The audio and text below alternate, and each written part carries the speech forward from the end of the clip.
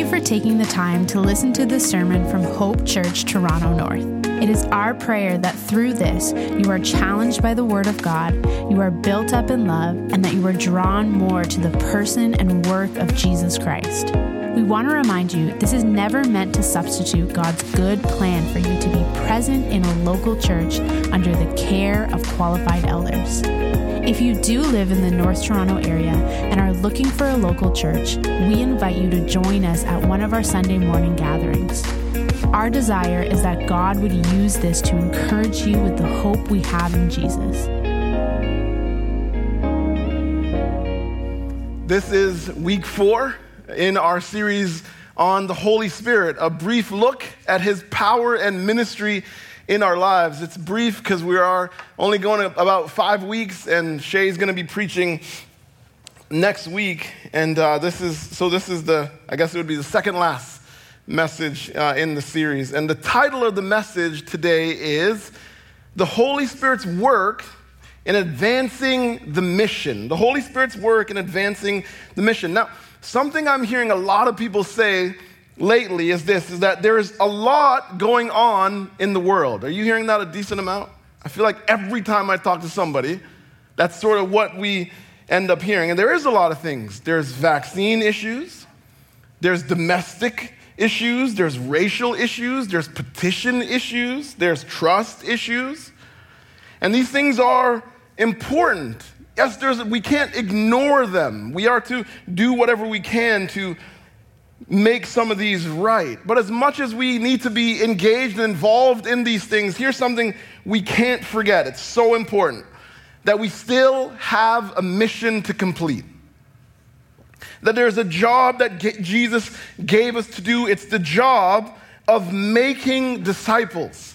So yes, there's lots of things that are drawing for our attention. There's lots of things that are saying, give me all of your attention, Marv, but we cannot forget the mission, the job that we've been given. Now, a good question to ask at this moment is the mission hard?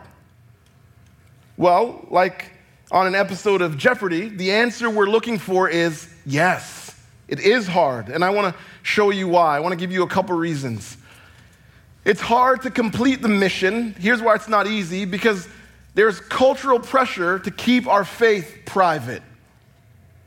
Culture doesn't want you to talk about Jesus. They want you to just kind of keep that at home, keep that out. There's also real misunderstandings about Christianity. And some of the reasons for this is there's misrepresentation in the media. Can't tell you how many times I'm watching something with Kim, and there's just a projection of what Christianity is, and it's beyond false, what is being put there. There's this misrepresentation. There's also this, believers in the past and the present who have behaved badly. We just need to admit that there is times where Christians have not behaved in the best ways, and it has not helped our witness, and I believe some of that's going on even now. There's also a shallow understanding of what the Bible teaches on many issues. And this is the reality for believers and unbelievers. We have not read enough of the scriptures to know, so there's just a shallow understanding. The other thing is we struggle with the fear of man. Haven't you ever felt there's a time where you're like, I probably should say something, but I don't know. I'm not sure how they're going to respond to what I'm about to say. That's the fear of man. The other thing is following Jesus comes with a cost. We are inviting people into something that is hard, that is not easy, that has real sort of risks to it. And then the other thing is, this last one, we have a real spiritual enemy who is actively working against us. Parable of the sower. What does it say? That the word is sown, and then that Satan sort of comes and he snatches it away, actively working against us in the mission. Now here's the thing. So the mission is not easy, but here's what I want to tell you. We're not alone in the work. The mission is not easy, but we're not alone in the work. Here's what Jesus says in Acts chapter 1.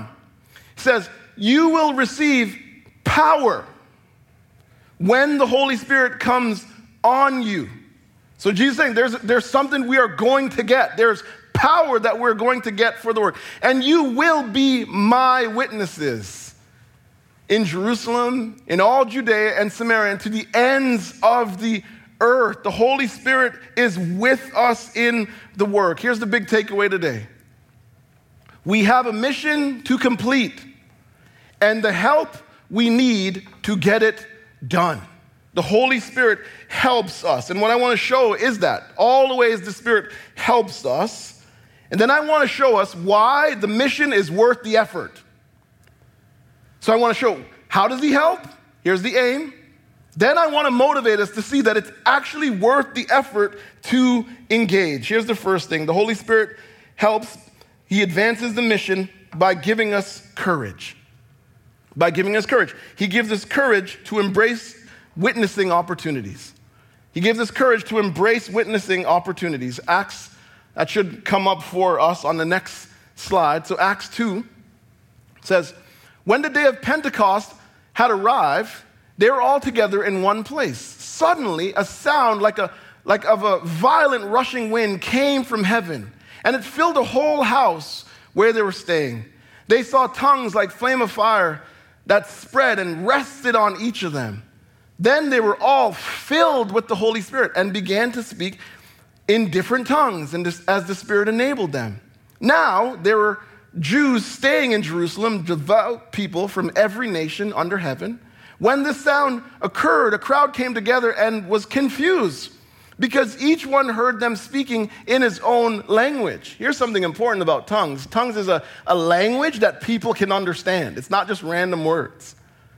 People understand when it's happening. But some sneered and said, they are drunk on new wine. So some people are like, they're just drunk. That's all that's going on. Well, watch this.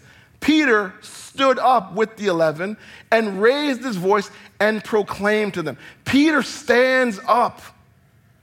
There's an opportunity to witness, and he walks into it. And when you read the passage in verses 14 to 36, he gives a powerful sermon and calls them to faith in Christ. And when you read it, what you'll notice is there's a change in Peter. Do you remember Peter at the fire? They're like, you're one of them. He's like, I'm not with those guys. They're like, you sound like him. He's like, no, you got the wrong guy. They're like, no, we saw you. He's like, I'm not with those brothers. Afraid. But when you look now, he's full of courage. There's a boldness. The gospel just flows from him. And you know why? All because of the Holy Spirit. The Holy Spirit is the one who gives us the courage to speak and not hide. And here's the thing, the temptation to hide is real. Don't you feel it sometimes? If I could just fly under the radar, maybe people won't notice that I'm actually in that group of people. But the Holy Spirit, that's why we ask the Spirit to fill us every day, to give me that courage not to hide. Then watch what happens. Verse 37.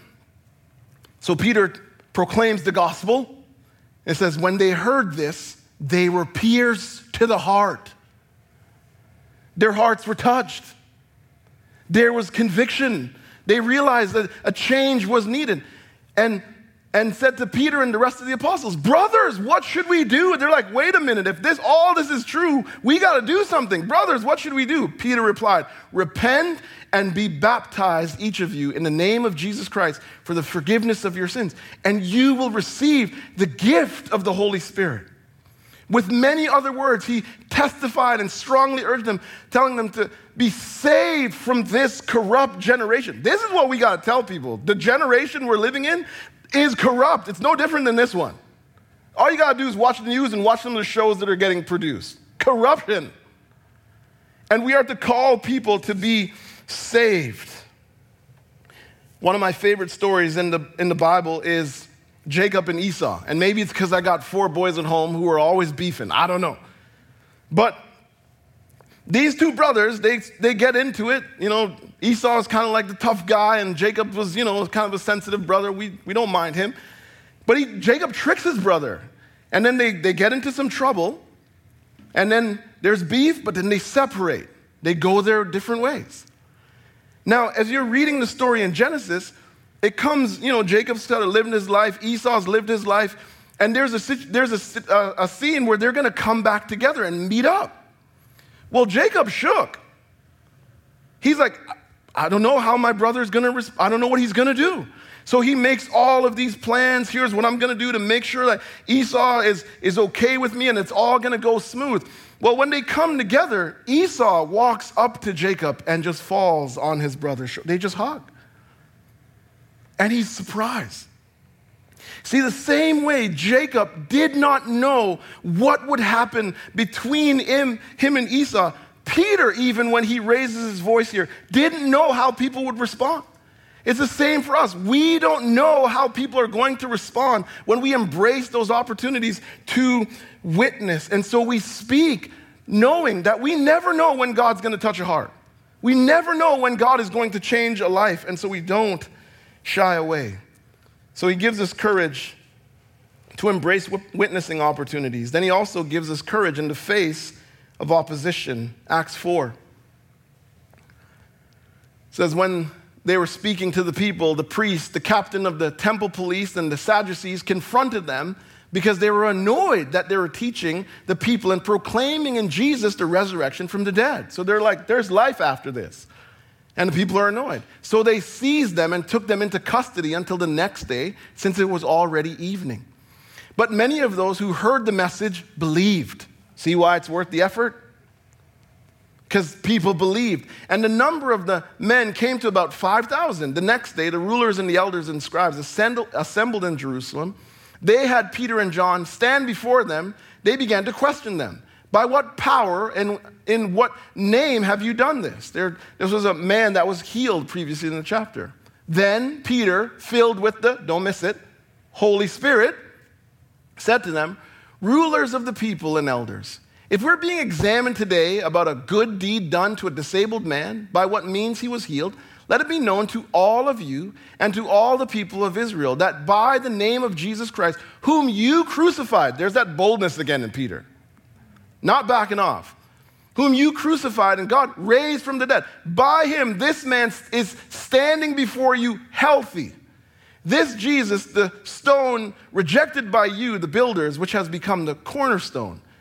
This is so important, this line. There is salvation in no one else, for there is no other name under heaven given by people by which we must be saved. Such a reminder that Jesus is the only one that can save us. And the unbeliever needs to hear that word today, that salvation comes in no other name. There's no way. When they observed the boldness of Peter and John and realized that they were uneducated and untrained men, they were amazed and recognized that they had been with Jesus. What gives them the courage to stand in the opposition? The Holy Spirit. Peter, full of the Spirit. And here's the thing, the threats don't stop.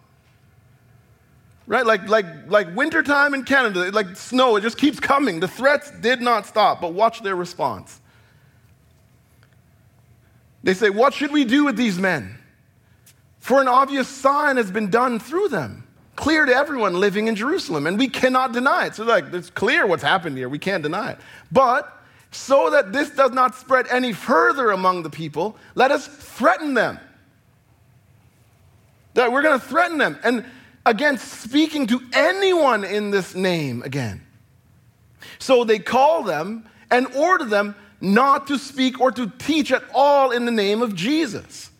Peter and John answered them, I love this, whether it's right in the sight of God for us to listen to you rather than to God, you decide. For we are unable to stop speaking about what we have seen and heard. They're like, no, we cannot stop. Yes, there's threats. Yes, there's a struggle, but we are not going to stop speaking. When it comes to the mission, opposition is a part of the plan. We should expect it. Like it says in the song, Changes. That's just the way it is. It's a part of the plan. But here's the thing. We cannot let opposition silence us at no point. Because we have a life-changing message. Let me say that again because I want us to get it. We cannot let opposition silence us because we have a life-changing message. And I want to show you the ways the Spirit changes someone, changes a person's life when the Holy Spirit saves them. they are brought into the light. Out of darkness into light. There's an ability to see clear, to see themselves clearly, to see the world clearly, to see where we're going clearly. I say that all the time because we are going home. It's so important. And as we grind through this struggle, we got to keep our minds on that reality. It helps us. They're rescued from the power of Satan. Do you know that an unbeliever is not primarily our enemy?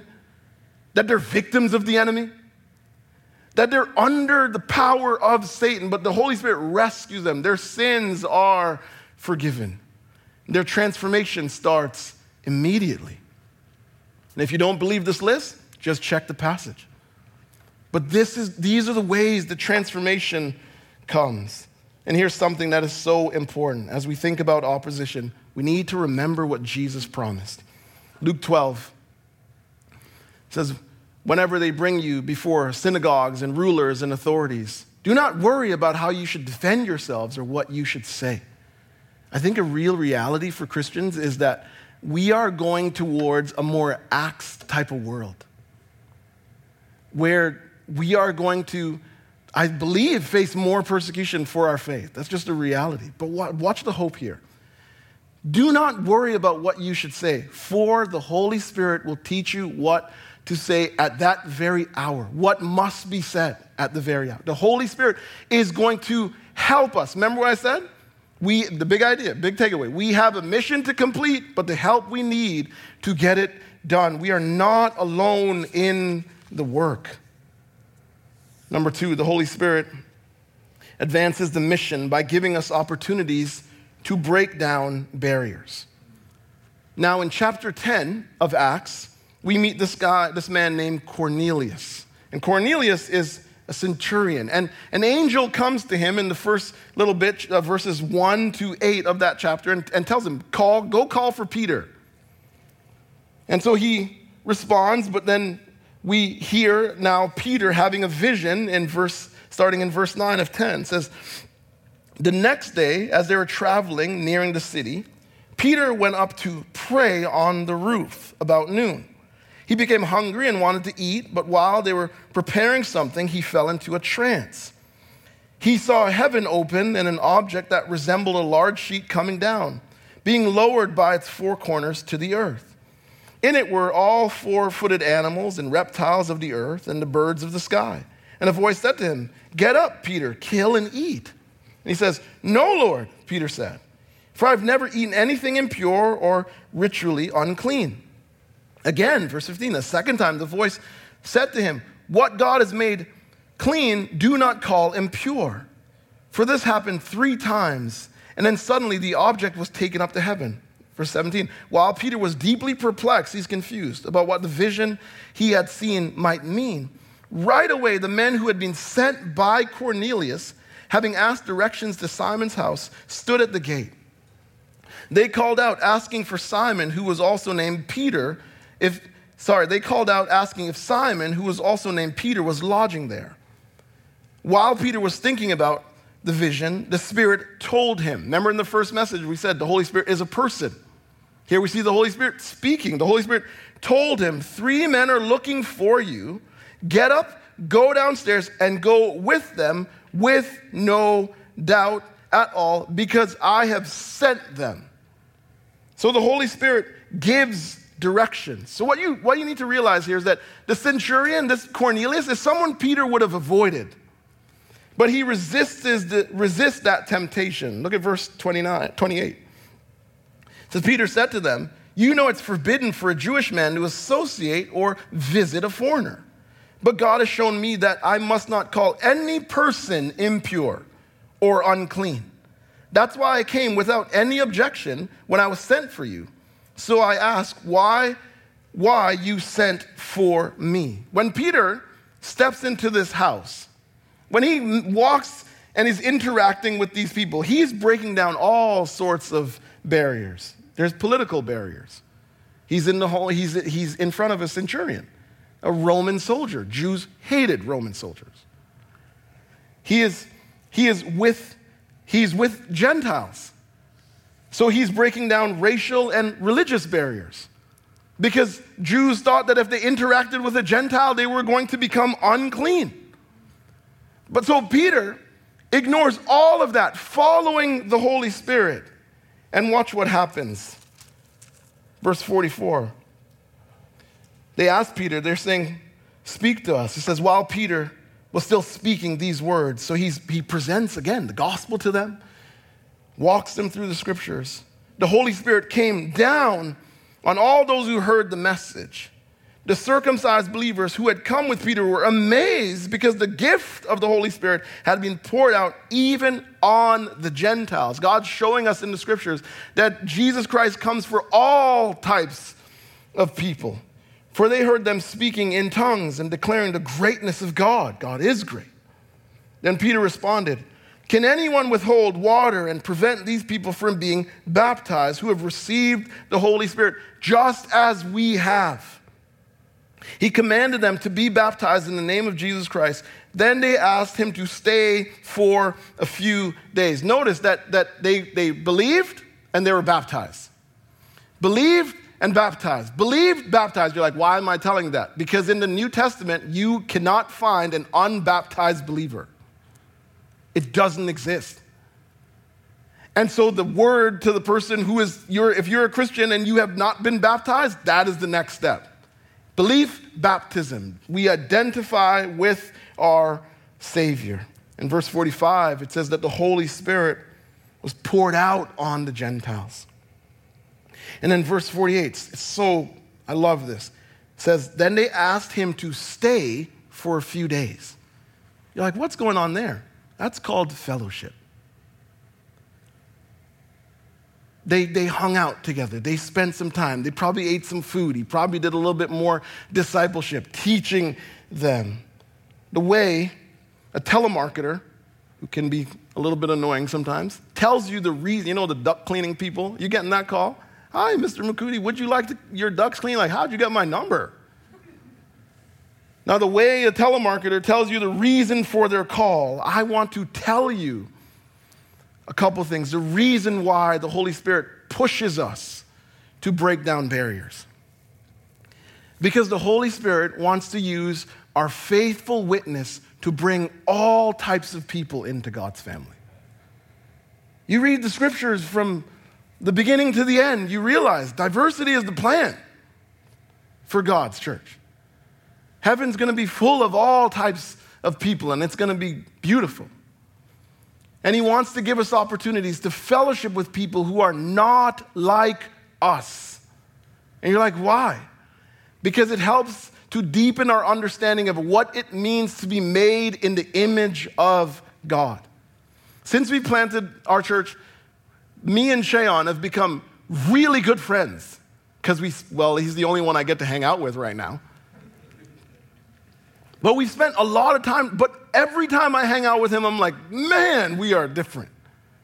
But as I interact with Shay and Natalie and Shepard and Shep and Amelia, and they hang out with our kids, I get more of an understanding of what God is doing in designing us all just a little bit differently. We share a common humanity, yes, but there is differences that are beautiful that I need. And Shay needs, and we all need. And God wants us to see that being made in the image of God is a lot broader sometimes than we think. He helps us. He wants us to fellowship because it helps us to grow in our appreciation and understanding of cultures. It helps us to see the different ways the scriptures speak to people, and this helps to broaden our perspective. It's so interesting when there's a whole different group of people. I see this all the time in our small group. There's different backgrounds, life experiences, and so we're looking at a passage and everyone sees something just a little bit different. Getting the text right. But the way it touches us is all different because of our backgrounds and life experience. And this broadens our perspective. It helps us. So the Holy Spirit came down on those who heard the message. Right? Verse 44 says that. And this actually happens a few times in the book of Acts. And it's a fulfillment of Scripture. I want to show you because this is important. This helps us to understand the outpouring of the Holy Spirit in Acts. So Pentecost, this idea, actually happens 4 times in Acts. There's 4 like mini Pentecosts. And the Holy Spirit is poured out on the Jews in Acts. And let me just say this as it's coming to my head. This is why when, there's some churches that teach that when you become a believer, you have to speak in tongues, because that's not actually accurate. And it's sometimes because they look at what goes on in Acts and they're like, look, but all is going on is God is showing this, that he is saving all types of people, and the gift of the Holy Spirit is reflected that way. But every single believer does not speak in tongues, and that's not a sign that you are saved or at some higher level. So the Holy Spirit is poured out on the Jews. That's Acts 2. Then it's poured out on God-fearers. These are Greeks that were converted to Judaism. This is Acts 10, what we just looked at. Then it's the Samaritans, Acts 8. Then the Gentiles in Acts 19. And there should be another slide. I don't remember what's on it, but there it is. And this fulfilled God's promise that the Holy Spirit would be poured out on all people. So you read Joel 2:28. There's this promise there that one day the Spirit is going to be poured out on all types of people, Jews and Gentiles. And you see that being fulfilled in Acts. And what you need to know here is that the Spirit brought all these different types of people into the one Christian church. There wasn't now then a Gentile church and a Jewish church. It was one church, one group of people united under Christ. Yes, there were differences, but we share Jesus in common. And so he saves us and unites us together. And the Holy Spirit gives us the gift of unity. And you know what he does? He calls us to maintain that unity. All different, but united in Christ. And he says, maintain it. And here's the thing that we must understand. There's always things out there threatening our unity, especially in the times that we're living. One of the things that is grieving my soul at the moment is how much disunity there is in the church. Oh, you're not doing things like we're doing right now? Let me write a blog about you. Oh, you're not doing things like you're sort of going crazy and rebelling? Oh, let me talk about you in secret in judgment. All sorts of disunity. And you know, it's so tough right now too, because so many things going on are issues of wisdom. They're not primarily moral. And that's what makes it so tough and complicated. And so we should actually be extending grace regularly to people who are doing things just a little bit different from us. And so our unity is threatened. There's lots of things going on in the culture. We talked about that. That's making that tough. But we must work hard to keep it and maintain it. And the way we do that is by simply practicing humility, listening well, making sure we actually understand one another and what's going on around us. One church, all brought in together by the Spirit, and he expects us to maintain it. Now, in Acts 16, we learn that Paul and his team want to go minister in a very specific area. But then we learn who's in charge. We learn just how sovereign the Holy Spirit is. Again, they have a plan. We want to do this, we want to do that. And then watch what the text says. They went through the region of Phrygia and Galatia. They had been forbidden by the Holy Spirit to speak the word in Asia. The Holy Spirit's like, nope. You want to go that way? No. When they came to Mysia, they tried to go into Bithynia, but the Spirit of Jesus did not allow them. Passing by Mysia, they went down to Troas. During the night, Paul had a vision in which a Macedonian man was standing and pleading with him. It should say, cross over to Macedonia and help us. And after he had seen the vision, we immediately made efforts, this is Luke writing, to set out for Macedonia. Why? Concluding that God, the Holy Spirit, had called us to preach the gospel to them. So they want to go somewhere, and the Holy Spirit's like, nope, you are going over here. And so the Holy Spirit advances the mission by guiding our ministry opportunities. The Holy Spirit's in charge. He guides them to Macedonia. He says, you're going there. And then you know what happens when you read Acts 16? Beautiful things happen. Lydia, is saved, this wealthy businesswoman. She comes into the family, and then she uses her resources. She practices hospitality, and she helps to advance the mission. Then there's a young woman who is being oppressed and exploited by men, and she is freed from the oppression and the exploitation. Beautiful things. This jailer who was evil and mean at the beginning, he is saved through this earthquake that opens up the gates of the jail. And instead of running away, Paul and them are like, we're here. And then they lead him to Christ. They go to his home and they lead other people to Christ. Multiple people are saved. Why? Because Paul and those who were with him said, we are going to surrender our plans to the Holy Spirit. We are going to follow him and do what he said. So they had a plan, but the Holy Spirit had a better plan. And that's why at T-North, we have to let the Holy Spirit guide our ministry. And you're always maybe wondering, where was Marv really challenged in the preparation of the word this week? Right here. This idea that I have a plan. I'm always making plans. Lots of plans. I had lots of plans for our church. Lots of things that I'm like, I think this is going to be good. This is going to happen. It's going to be gravy. It's going to be nice. And the Holy Spirit's like, nope. You're going this way. We're going this way. And the Lord's just teaching me, and I think teaching our church to say, be surrendered to the guiding hand of the Holy Spirit, because when that happens, we will see people experience freedom from bondage. We will see people share in our gospel joy when we say, I'm not so concerned just about my plan. I want to follow the Holy Spirit. We'll see people transformed in multiple ways by the Holy Spirit. Hear me on this. The mission is not easy. It's not easy, but it's worth the effort. Just check me on it. Read Acts 16. Laura, you can come up now if you want. That it's worth the effort. And so we follow his leading. And as we do it, as we see people experience freedom from bondage, as we see people come to faith and share in our gospel joy, as we see people transformed by the Holy Spirit, Jesus wants us to remember something that is extremely important. He wants us rejoicing in the right thing. Luke 10